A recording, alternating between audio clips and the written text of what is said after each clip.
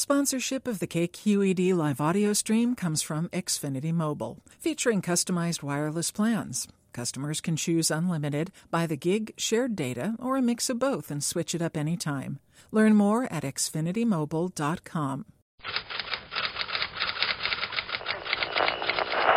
From KQED in San Francisco, this is the Writer's Block. Hi, I'm David Vann, author of A Mile Down, The True Story of a Disastrous Career at Sea, and a forthcoming novel, Caribou Island. I'll be reading today from my new story collection, Legend of a Suicide, which is set in Alaska, where I grew up, and tries to make some sense of my father's suicide. The story I'll read is titled Ichthyology, which means the study of fish. The story first appeared in the Atlantic Monthly and was reprinted in the Anchorage Daily News and the New York Times. Ichthyology. My mother gave birth on Adak Island, a small hunk of rock and snow far out on the Aleutian Chain at the edge of the Bering Sea. My father was serving 2 years as a dentist in the Navy. He had wanted Alaska because he liked hunting and fishing, but he obviously had not known about Adak at the time of his request. Had my mother known, she would have scratched out the request herself. Given enough information, my mother has never made the wrong choice. So it was that she refused to have her sweltering, jaundiced baby yanked out of Adak's underground naval hospital and thrown into the jet that sat waiting on the runway for more than 6 hours. Because my temperature was 105 degrees and still climbing, the doctors and my father recommended I be flown to the mainland, to a real hospital. No one on Adak survived even a mild heart attack while we were there, no one, but my mother refused. She was certain, with what my father always described as an animal instinctive fear, that the moment I was borne aloft, I would perish. She placed me in an ordinary white bathtub filled with cold water, and there I survived, flourished even. My orange, blotchy skin gradually calmed to a healthy baby pink, my limbs unlocked, and I flailed my legs in the waters until she lifted me out, and we both slept. When my father had finished his sentence with the Navy, we moved to Ketchikan, an island in southeastern Alaska, where he bought a dental practice, and 3 years later, a fishing boat. The boat was a new 23-foot Uniflight fiberglass cabin cruiser. Still wearing his dental smock beneath his jacket, he launched the boat late on a Friday afternoon as we cheered from shore. He slipped it into its stall in the docks, and the next morning he stood on the edge of those docks, looking down 30 feet through clear, icy Alaskan water to where the snow goose sat like a white mirage on the rounded gray stones. My father had named it the snow goose because he had been filled with dreams of its white hull flying over the waves, but he had forgotten to put in the drain plugs the afternoon of the launching.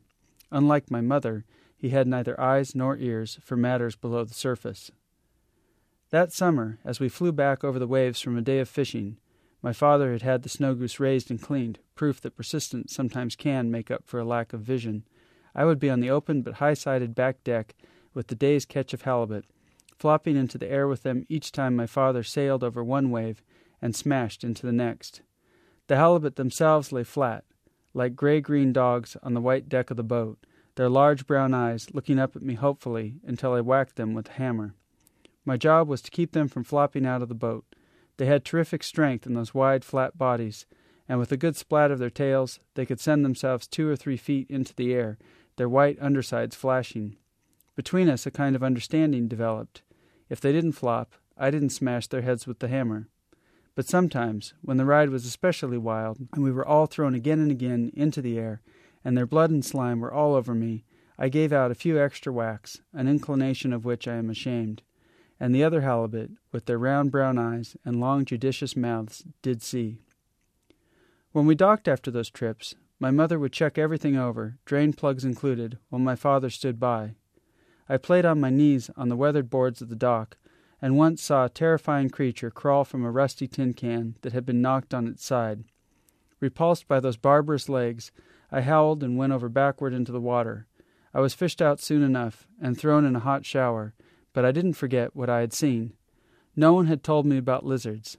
I honestly never had dreamed of reptiles, but on first sight I knew they were a step in the wrong direction. Shortly after this, when I was nearing 5 years old, my father began to believe that he, too, had made steps in the wrong direction, and he set out in search of the kinds of experiences he felt he had been denied. My mother was only the second woman he had ever dated, but to this list he now added the dental hygienist who worked for him. The nights at our house were soon filled with a general keening of previously unimaginable variation and endurance. I abandoned ship one night when my father was crying alone in the living room, and my mother was breaking things in their bedroom. She didn't utter any human sounds, but I could chart her progress around their room by imagining the sources of wood snapping, glass shattering, and plaster crumbling. I slipped out into the soft, watery world of Alaskan rainforest night, soundless except for the rain, and wandered in my pajamas down the other side of the street, peering in dark, low living room windows and listening at doors, until at one door I heard a humming sound that was unfamiliar to me. I went around to the side of the house, opened the screen door, and pressed my ear to cold wood. The sound seemed lower now, almost a moan, barely audible. The door was locked, but I lifted up the rubber corner of the welcome mat, and just as at our house, the key was there, so I went in. I discovered that the buzzing sound was the air pump filter on a fish tank. Something about wandering alone through someone else's house was awful, and I moved solemnly across the linoleum to take a seat high on a kitchen stool. I watched the orange and black striped fish suck at pebbles and spit them out. The tank contained larger rocks also, lava rocks with dark caves and crannies, out of which peered many tiny round fish eyes, shiny as foil. Some had bright red and blue bodies, others had bright orange bodies. I thought perhaps the fish were hungry. I went to the refrigerator and saw sweet pickles, opened the jar, and brought it back for the fish to see. I found slots on top of the tank, toward the back, and dropped the pickles in, one or two at first, then the whole jar, slice by slice, and finally poured the juice in, too, so that the tank water swelled up and ran in beads over the side. I stared at the pickle slices, floating brightly with the fish, some of them sinking and twirling. They bounced slowly over the bright pink and blue rocks below. The orange-striped fish had all flashed about the tank as I had been pouring, but they, too, now moved slowly. They leaned a little to one side as they swam, and several rested on the rocks. Others stretched their long, see-through cartilage mouths at the surface every few moments and sucked for air. Their side fins rippled as delicately as fine lace. When the pickle slices had settled more, they rocked like sleeping fish just above the pink and blue gravel, and the real fish rocked silently beside them, as if in gentle groves of eelgrass and sunken lily pads. The image was beautiful, and in that moment of beauty I strained forward. I pressed my hands and face close to the glass and gazed into the mute black core of one of those silvery eyes. I felt as if I, too, were floating, gently rocking, oddly out of place, and in that flicker of a moment I caught myself feeling the rocking, and perceiving myself perceiving, realized that I was I. This distracted me. Then I forgot what had distracted me, lost interest in the fish, and after slapping my feet across the linoleum of the kitchen floor, passed again into the soft, dark rain. 3 years later, after my mother and I had moved down to California, I was given a fish tank of my own and decided to become an ichthyologist. My parents had separated, of course, startled nearly as much by what I had done as by what they themselves had been doing all along. Any connection between my vandalism and their nighttime exchanges was completely mysterious to them. My first aquarium was only a clear plastic tray of the kind most often used to hold nuts and bolts. In it were 2 goldfish I had won at the county fair, and some gravel my mother had bought at Sal's Fish World on our way home. I watched over those thin, pale goldfish, but the tray had no cover, and after our cat, Smokey, snagged them with his paw and ate them on our countertop as I watched, unable to move, my mother took me down to Sal's and bought a proper 10-gallon tank with a bubble filter, more gravel, a wide-leaved plastic plant, a piece of volcanic rock with a hole in it, a few goldfish, and even one of those orange and black-striped fish I knew from Ketchikan, which I now discovered were called clown loaches. We watched those fish every evening, cleaned their tank every weekend, and also survived the occasional ick plague, a sudden mysterious proliferation of white spots on fins and tails that threatened to kill them all.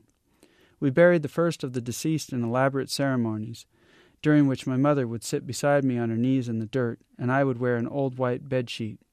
The fish themselves were always wrapped in many layers of toilet paper, placed in small boxes, and buried 6 inches under, where the cat wouldn't dig them up.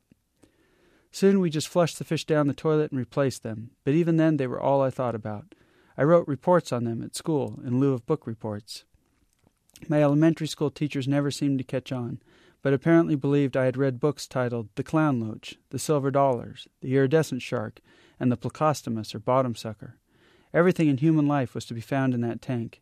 Yellow and black angelfish floated delicately by, all glamour and glitz, while behind them trailed their waste in streamers. Suckers at the bottom of the tank ate this waste, spat it out in disgust, and roved on, still hungry. And within 5 minutes of placing 2 new silver dollars in the tank, I saw real brutality.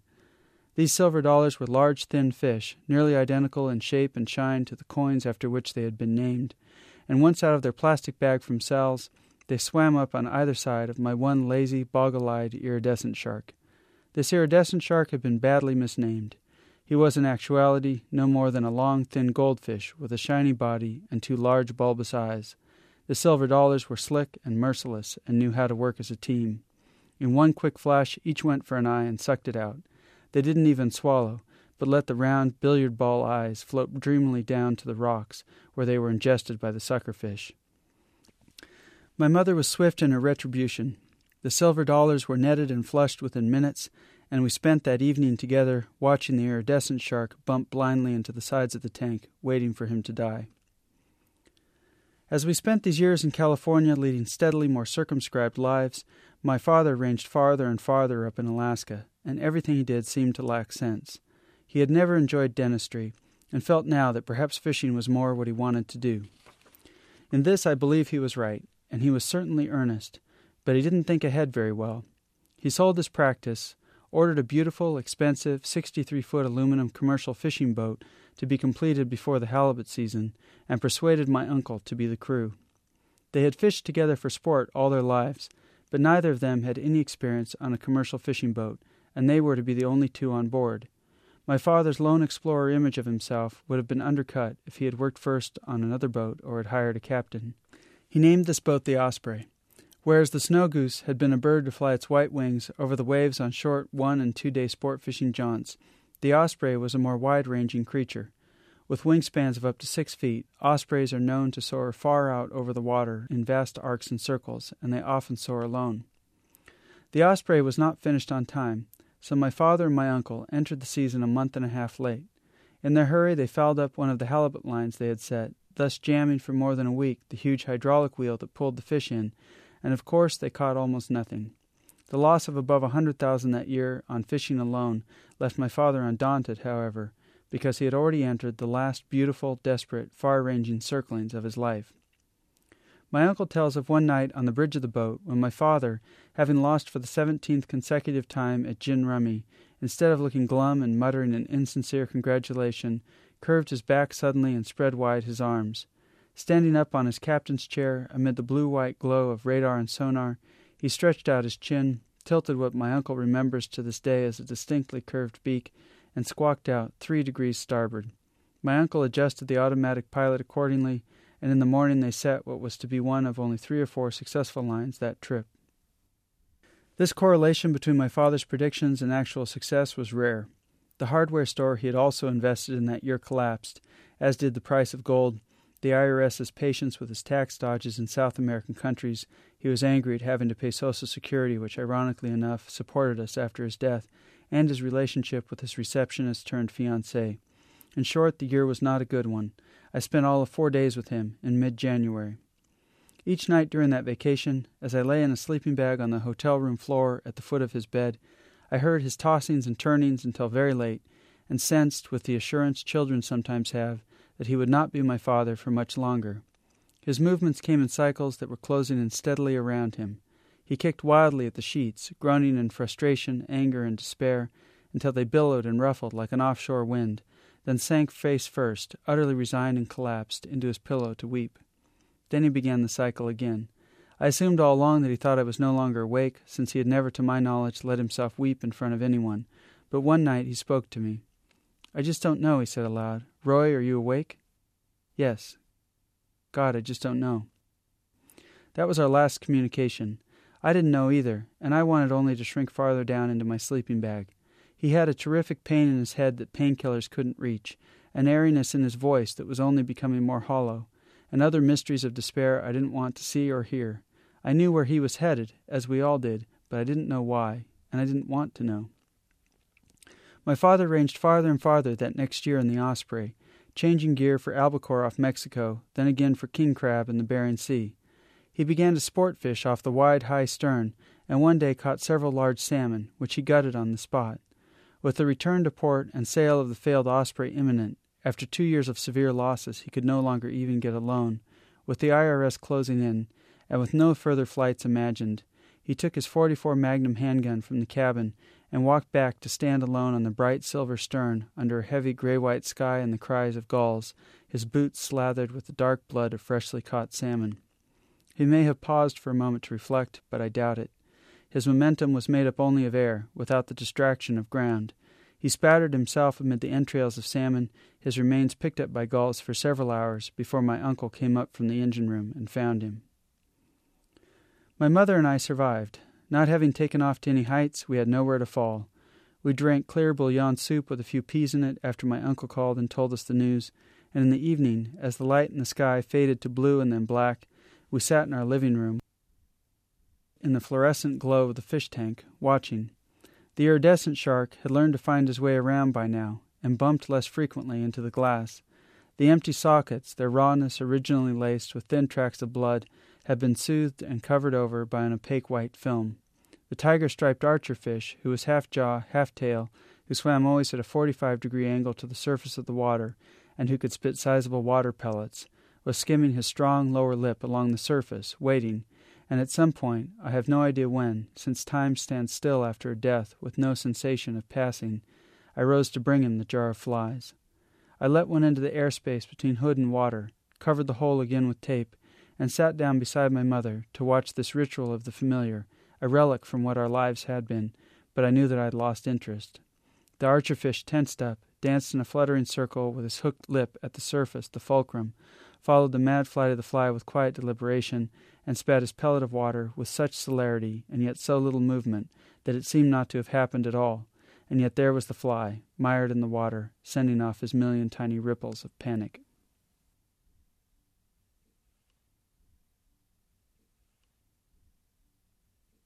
To subscribe to the Writer's Block and hear more stories, please visit kqed.org/writersblock. The Writer's Block is produced by KQED.